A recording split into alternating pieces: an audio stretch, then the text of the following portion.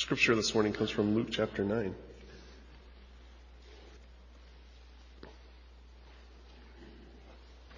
Luke chapter 9, starting in verse 51.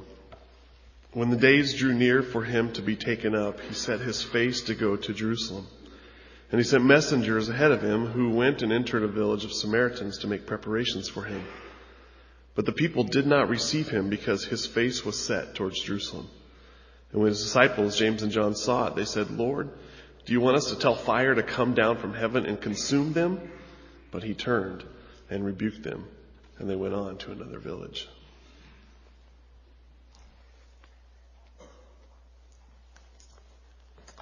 The ladies this morning just sang a line that said, "Your mercy is forever sure." Your mercy is forever sure. How do we know that? How do they know that? What do you think when you hear that?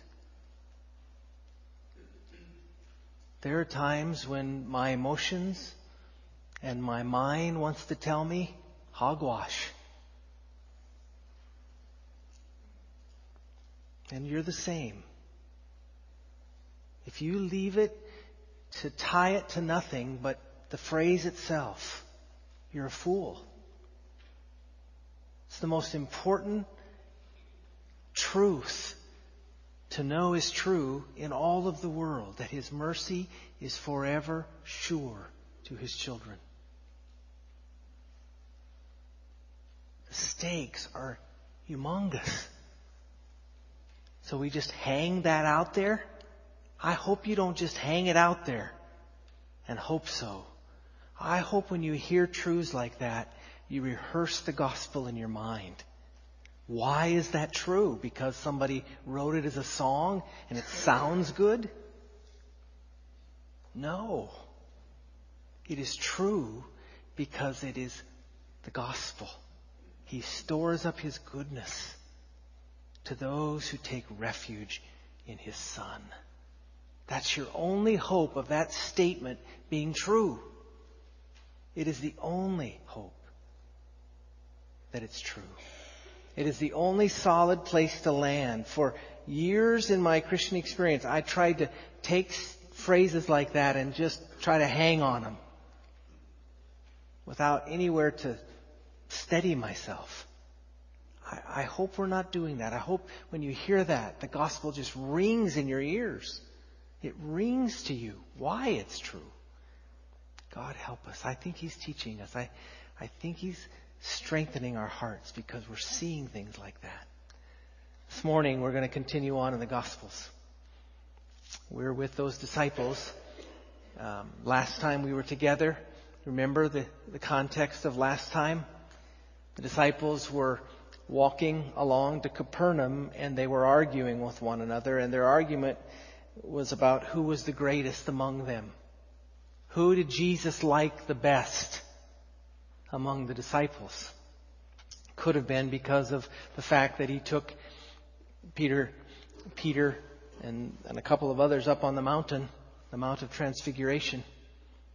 Maybe that's what caused this kind of bickering to go on. They wouldn't have needed that to have it happen. It's just the nature of our hearts, isn't it? Kind of pecking order kind of stuff.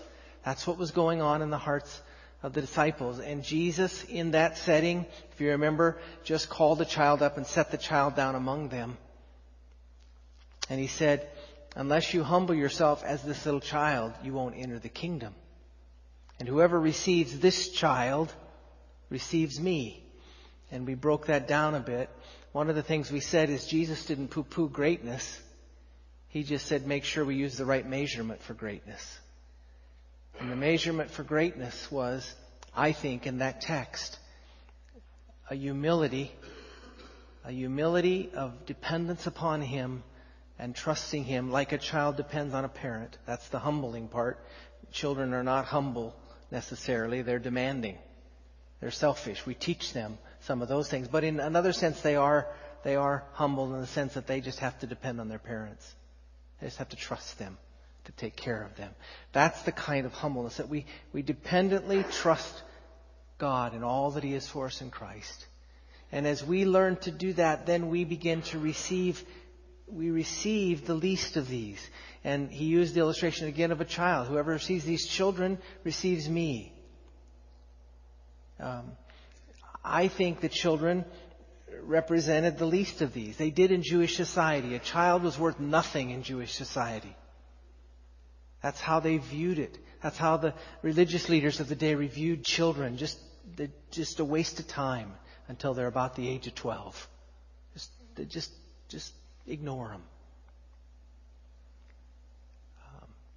I think it has application to children. We talked about that last week, but I think it goes farther than that. I think it is the idea that receiving the least of these. There's a sense in which if we truly are seeing what we ought to see, and our hearts are truly being humbled the way they ought to be humbled by the grace of God, that we have a heart for the least of these. Those who can't pay us back. Those who don't have any power to give to us. The powerless of the world. And certainly children fit into that ranks. And because it was the day that it was, and we had all of the families here, we spent some time talking about the importance of us as a body of Christ ministering to children. I said to you, if you remember last week, that probably the most godly place on Sunday mornings in this church is right beyond that wall there in the nursery.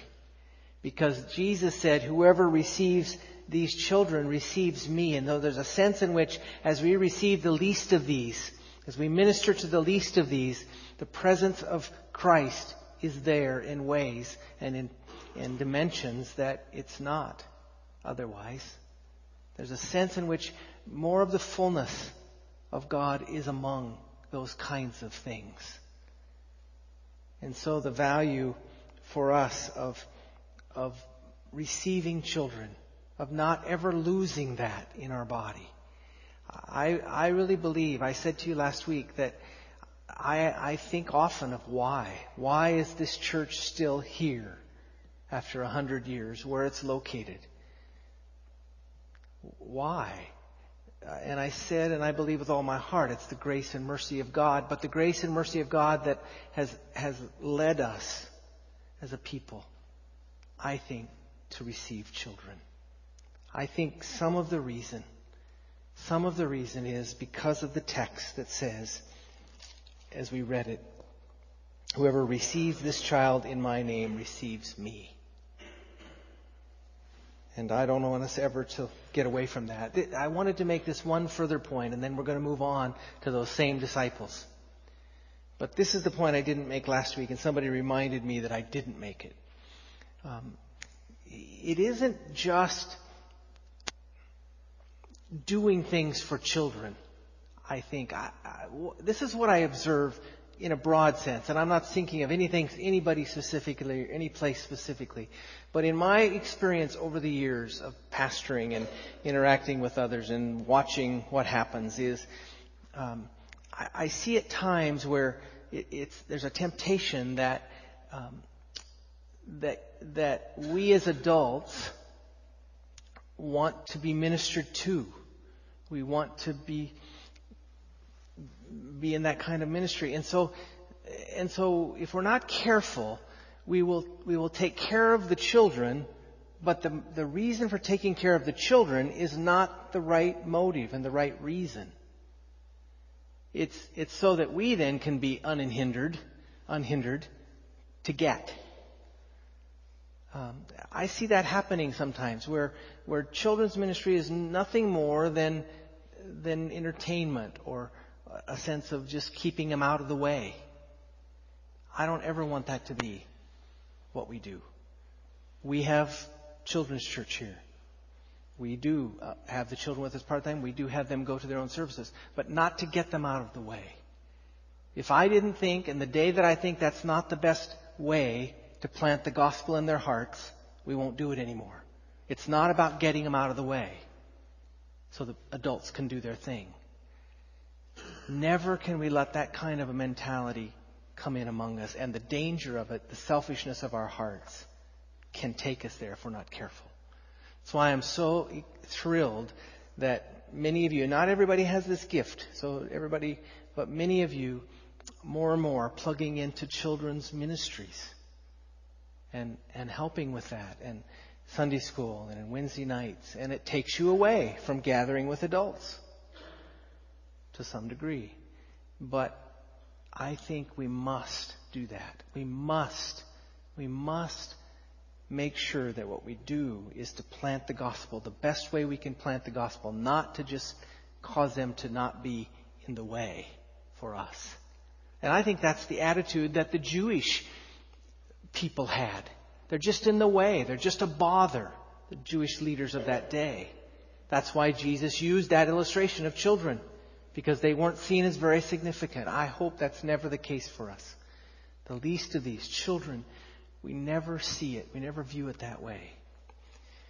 But we go on now to other things. And today we get deeper into that year of rejection in Jesus' ministry. And it takes another turn, this final year now that Jesus has come into, as he's facing opposition and facing rejection. And an interesting turn happens here in Luke chapter 9 and verse 51. It says, "Now when the days drew near for him to be taken up, he set his face toward Jerusalem." There was an intensity. He set his face and his course toward Jerusalem. Now remember what he said about Jerusalem not very long ago to his disciples? "I must go to Jerusalem. I must suffer. I must die. And on the third day be raised." Part one of that, he set his face to go toward Jerusalem. He knew exactly what that meant. He knew exactly what laid before him as he went. But he resolutely went. I want to make just a couple of observations of how he went. And then I want to ask 3 questions about mercy and the disciples. The 2 observations are this. The first observation is Jesus went. He resolutely set his face toward Jerusalem. He knew there were some difficult things going to face him there, but he continued to go through the hard places to get there. The scripture says here in this case, "And he sent messengers ahead of him who went and entered the village of the Samaritans to make preparations for him." Most people didn't do that. Most Jewish people who went to Jerusalem went around Samaria. It took a little longer, but it was still easier to go around. Jesus didn't do it. On his way to difficulty, on his way to Jerusalem, he went through the hard places. I don't know about you, but when something hard is facing me, to add more hardship onto that isn't an easy thing to do. You understand what I mean by that? You're facing something, you know it's going to be difficult. Your tendency is to just kind of draw back and pull back and take it easy for a while so that then you can face the difficult thing. Jesus didn't do that. He just went through Samaria. He knew it wouldn't be easy. He knew that he would face rejection there. But he went anyway. He went to the hard places. I hope that we're a people who go to the hard places. Wherever those places are, that we don't avoid the hard places so that we can have a break. I just don't think that's what Jesus has called us to do. Whatever those hard places are, I pray we'll be a people that will embrace them, that will go to them. And Jesus went for the sake of the people, not just to go, not to play the martyr. But Jesus went to the hard places for the sake of the Samaritans, for the sake of the people. That's what motivated him. That's what pushed him through Samaria. The Samaritans themselves. And I don't know, again, where it is for you and where you need to not go around the hard place. But it's about people, ministering to people. The second thing that I see here is that he responds with mercy to them. Jesus is merciful to the Samaritans. How do I know that? I know that in his response to the 2 disciples. Look at what he says there. James and John saw it when they saw what? They saw the rejection. And they said, "Lord, do you want us to tell fire to come down from heaven and consume them?" Now, where in the world did that statement come from? I mean, they just come out of the blue that they decided all of a sudden we can call fire down on them? I don't think so. I think it comes from the commissioning that Jesus gave to them. There was a sense in which that was a possibility. They knew that they had some unique abilities and some unique giftings, that just might be possible to happen. So it wasn't just out of the blue that they came up with that. They sensed there was something resting with them and a power resting with them that could have done that.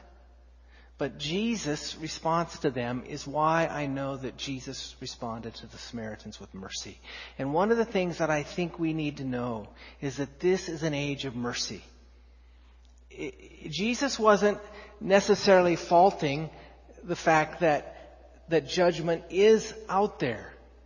Judgment will come. One day He will establish His kingdom. One day every knee will bow and every tongue confess. And one day there will be great weeping.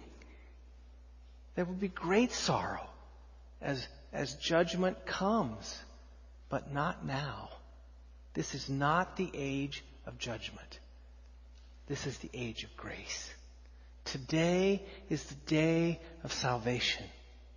Today is the day, if you hear the voice of God in Christ, to respond. And if you hear that voice, He's beckoning you to come and respond. And that's exactly where it's not yet, not now. It isn't the right time. Today is an age of grace. Today is an age of mercy. Jesus went to the hard places. He went to the Samaritans because it is the day of grace and mercy. And He rebuked the disciples. He rebuked them. Now, don't just run over that. That's the second time the scripture that we've walked through now says Jesus rebuked. He rebuked Peter and said, "Satan, get behind me," when Peter was arguing with him about going to Jerusalem and suffering and dying and being raised. He rebuked Peter. I think he stung Peter. He stung Peter very strongly in that rebuke. And here again, he rebukes the disciples. It uses a strong term when it says He rebuked them. He said, no, that is not what's going to happen. Now, these are the questions I want to ask. These are the questions that go through my mind. Maybe I just think this way, but I hope it will be helpful to you. The question, if you've been in my Sunday school this morning, you've got a little bit of this. But the question that comes to my mind is, how did they finally get it? That was a ragtag bunch of disciples. He took, as I said this morning in my Sunday school, he took 12 men, and one of them was never going to get it. But the other 11 were a mess. They were an absolute mess. There was nothing really that tied them together much. They came from all different places. In fact, as we saw this morning, Simon the Zealot and Matthew the tax collector, they hated each other. I mean, Jesus didn't go out and get a homogeneous group and call them to come. He brought them from all different places and all different segments, and they were an absolute mess. And the Scripture doesn't hide it. It doesn't hide the mess. They're arguing about who's the greatest. They're wanting to call fire down on the Samaritans and burn them up. Get them, God. Get them. I mean, they didn't see Him as God yet, but they wanted Jesus to get them. Get them. Sick them. I mean, they'd rather spit on Him than talk to Him. I mean, don't sanitize this text. Don't sanitize the disciples. That's who Jesus was working with. That's who He was trying again and again and again to share with and to mold. So the question is, I answered in my class this morning, how did they get it? Because the question is, how do we get it? We're a mess. We're a ragtag bunch. Our hearts are fickle. How do we get it?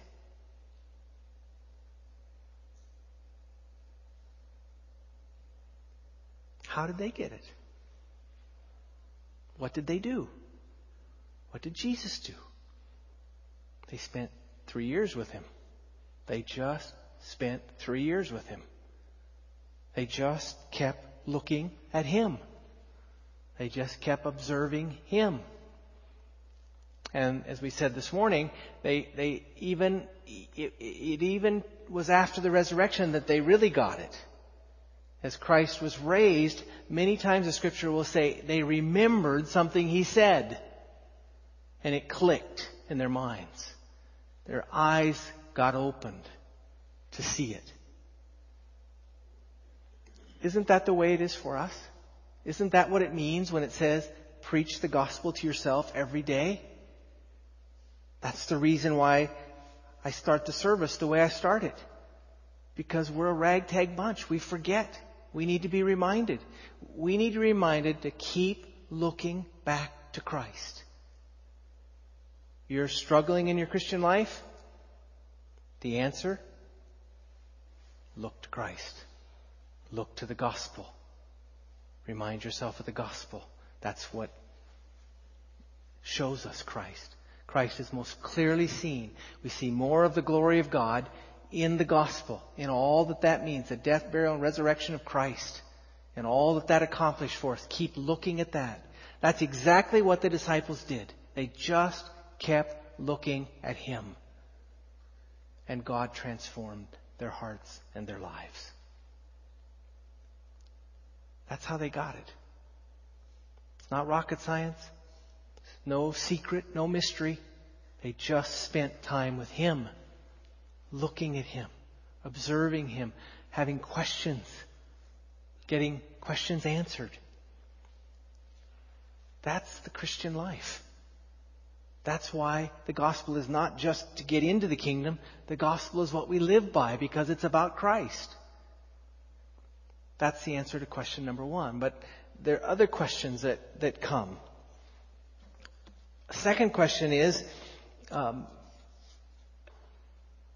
they get this idea, this concept of mercy by looking at Christ.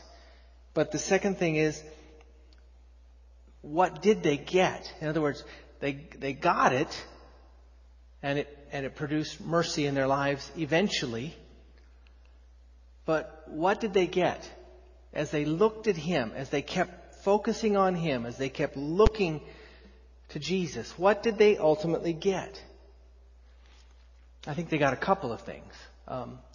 Part of this happened in the progress. I mean, at times in the Gospels, remember when Peter, Jesus came to Peter and he was fishing and they didn't catch anything. They'd been all night fishing and didn't catch anything. And Jesus said, throw your nets out again. And Peter says, okay, if you say so, I'll throw them out. So they throw them out and they bring in nets that are breaking because there's so many fish in them. And what's Peter's response? Get away from me. I'm a sinful man. So one of the things, as they kept looking at the gospel, they kept looking at Christ, is they began to see their own sinful hearts. Again and again and again, they began to see their hearts. I think Peter saw his heart when he got rebuked. He got rebuked hard by Jesus when he said, "Get behind me, Satan." I think they got rebuked again when they were arguing over greatness. Again, their heart, they all of a sudden, oof. And then they get it again here when they want to call down fire. Again, their heart, they're starting to see their hearts. They're starting to see their own sin. Now, I don't think at this point that they knew Jesus was the Messiah. They knew he was the promised one. But they didn't know he was God. At this point, as we're walking through the Gospels, I do not think the disciples saw him as God among them. Messiah among them, Redeemer among them, Promised One among them, but they didn't get it, that this was God among them. And so along the way, Jesus keeps showing them their sin, showing them their sin, showing them their sin, showing them their hearts, showing them their fickleness, until they reject him. And then they really feel their fickleness. Peter devastated. Devastated after he denies the Lord 3 times. Sees his heart again. Weeps over the fickleness of his heart. The sinfulness of his heart. The self-centeredness of his heart. And after the resurrection, remember what Jesus said? He said, go tell the disciples and Peter. Because Peter was so broken. What they got, what they saw as they kept looking at Christ was their own sin that ultimately led them to brokenness, undoneness in those days between the crucifixion and the resurrection. And then when the resurrection comes, what do they see? What do they see? I think they see that Jesus is God. That this is God among them. And the combination is a powerful launching pad for those disciples to go out and mercifully love the world around them. That's the key. They got it by looking at Christ. And what they get by looking at Christ is they see their own sin and they see His holiness. They see that He's God. You have to see that. If you don't see the depths of your sin and you don't see the holiness of God, the cross won't mean very much to you. It'll be little. It'll be little. But as you see the holiness of God going this way and your own sin here, and realize that the only remedy is the cross, if you put that between it, it gets bigger and bigger. The more you see of God, the more you see of your sin, the more you see of the cross. The cross becomes significant to you. The gospel becomes significant to you. It becomes your boast, becomes your only hope. You see, that's what happened in the lives of the disciples. They got it by looking at it and looking at it. So I say to you this morning, you say, I'm having trouble getting this. I'm having trouble getting this. I can see other people get it. It seems like everybody else gets it, but I don't get it. I don't get it. What's the remedy? Look at Christ. Keep looking at Christ. Keep looking at the gospel. Just keep looking. Keep looking. And it will come. Your eyes will get opened to your own sin and His holiness, and you'll begin to see the cross. That's the answer. That's the remedy. It's not complicated. It's not complicated. It is Christ. It's what changed the disciples. And then finally, the last question is this.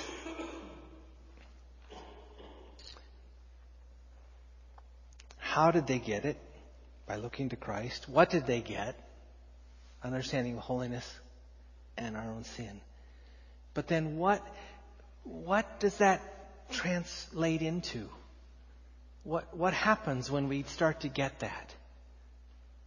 I think it's this whole concept of mercy. We will not be merciful people. We will not be the merciful people we should be. We will be the ones wanting to call down fire until we begin to see the mercy that we have received. You see, that's what changed the disciples. When they initially were with Jesus, I think they thought, we're chosen. That's kind of neat. God picked us. Or not God, but Jesus picked us. Jesus picked us. But the longer they went, they realized there was no reason for Him to do that. They began to see mercy. They picked Him by mercy. It was a merciful thing that God had showed him what He showed him. It was a merciful thing that God was patient with them. And as they began to understand the mercy they'd received, when they began to see the cross, it causes mercy then to flow out of them. I don't think it's too strong a statement to say that mercy ought to be ought to be one of the premier evidences in our life that we're a person of mercy. If we're wired to always be critical and always to be demanding and all of those kinds of things and never extend mercy, something's wrong. You're not seeing it. You're not seeing what you ought to see. You need to go back and look to Christ. Keep looking at Him. Blessed are the merciful, for they shall receive mercy, Scripture says. Mercy. Jesus calls us to mercy of those around us. Let me give you a picture of what that looks like, and we're going to close this morning. It's in the parable of the Good Samaritan. We're moving ahead a little bit here, but if you just walk over a few verses into chapter 10, you get the parable of the Good Samaritan. This is the picture. This is what they got. This is what mercy looks like. This is what flows out of looking to Christ, seeing that He's God, and seeing our sin. Mercy like this. Many of you know the story, so I'm not going to read it, but the story of a man who was going along the road from Jericho to Jerusalem. And he fell among robbers, and he was beaten. And the religious people of the day just went on the other side of the road. They just let him lay there. Those who were about perfunctory kind of religious stuff with no mercy left him. But then a Samaritan comes along, and he doesn't leave him. And the picture, I think, here is what ought to be a part of our lives if we're really looking at Christ, if we're really seeing the gospel, and we're really seeing the cross. What happened there was 4 things. He saw the distress. A merciful person sees the distress. A merciful person is broken by the brokenness of the world. When I talk about the loss of shalom, when I talk about the brokenness of our age and of our world, a merciful person just can't help but see it. To see the distress. You just see it. But you do more than see it. You feel pity for it. I know there's always a danger in equating emotion with spiritual temperatures and that kind of thing, but I just think it's true. This particular Samaritan on the road saw the distress and he felt pity. His heart was moved. If we're really seeing Christ and seeing the cross and seeing how huge it is in that gulf between His holiness and our sin, and how desperately we need it, and how merciful God is to give it to us, our hearts will get moved for others.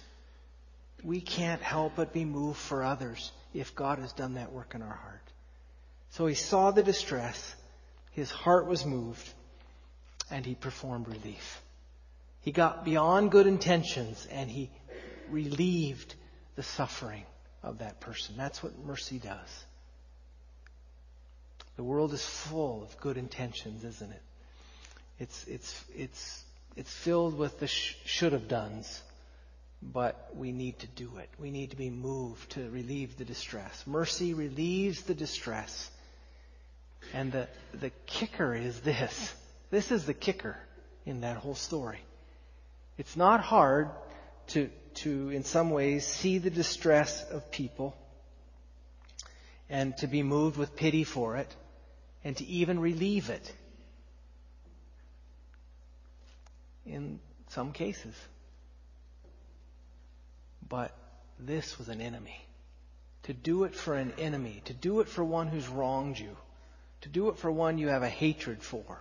That's what the story is saying. The Samaritan and the Jews, the enmity that was between them.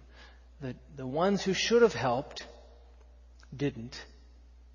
And the one who, for all rights, in a horizontal world with no God, who shouldn't have, was a Samaritan.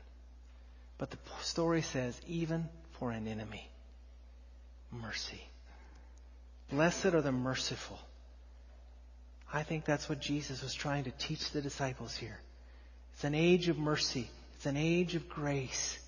It's an age now of extending mercy, not fire. How about us? Are we seeing that? Is that the fruit of our lives? Is it mercy? Not perfect. We're all fickle. We all vacillate some. But someplace in there, mercy must be a part of those who are the kingdom because they've received mercy. The remedy, if you aren't as merciful as you should, go back to the beginning. Question 1. Look at Christ. Let's do that. Let's stand and sing. Holy God in love became perfect man to bear my place on the cross. He took my sin. By his death I live again.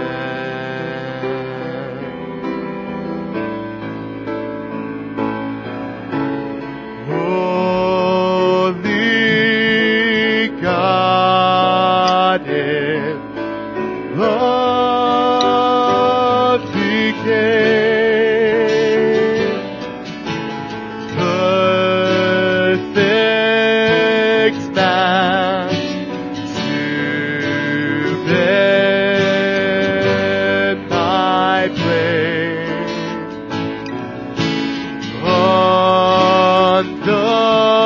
on the cross. He took my sin. By his death I live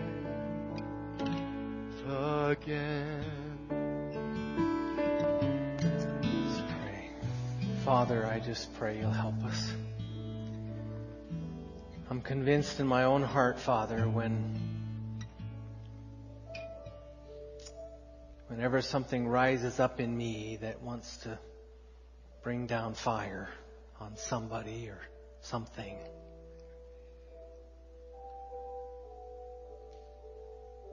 it's because I really don't understand your mercy toward me as much as I should. Lord, I pray you'll help us as a people and as a body to be merciful people. In Jesus' name. Amen. Dismissed.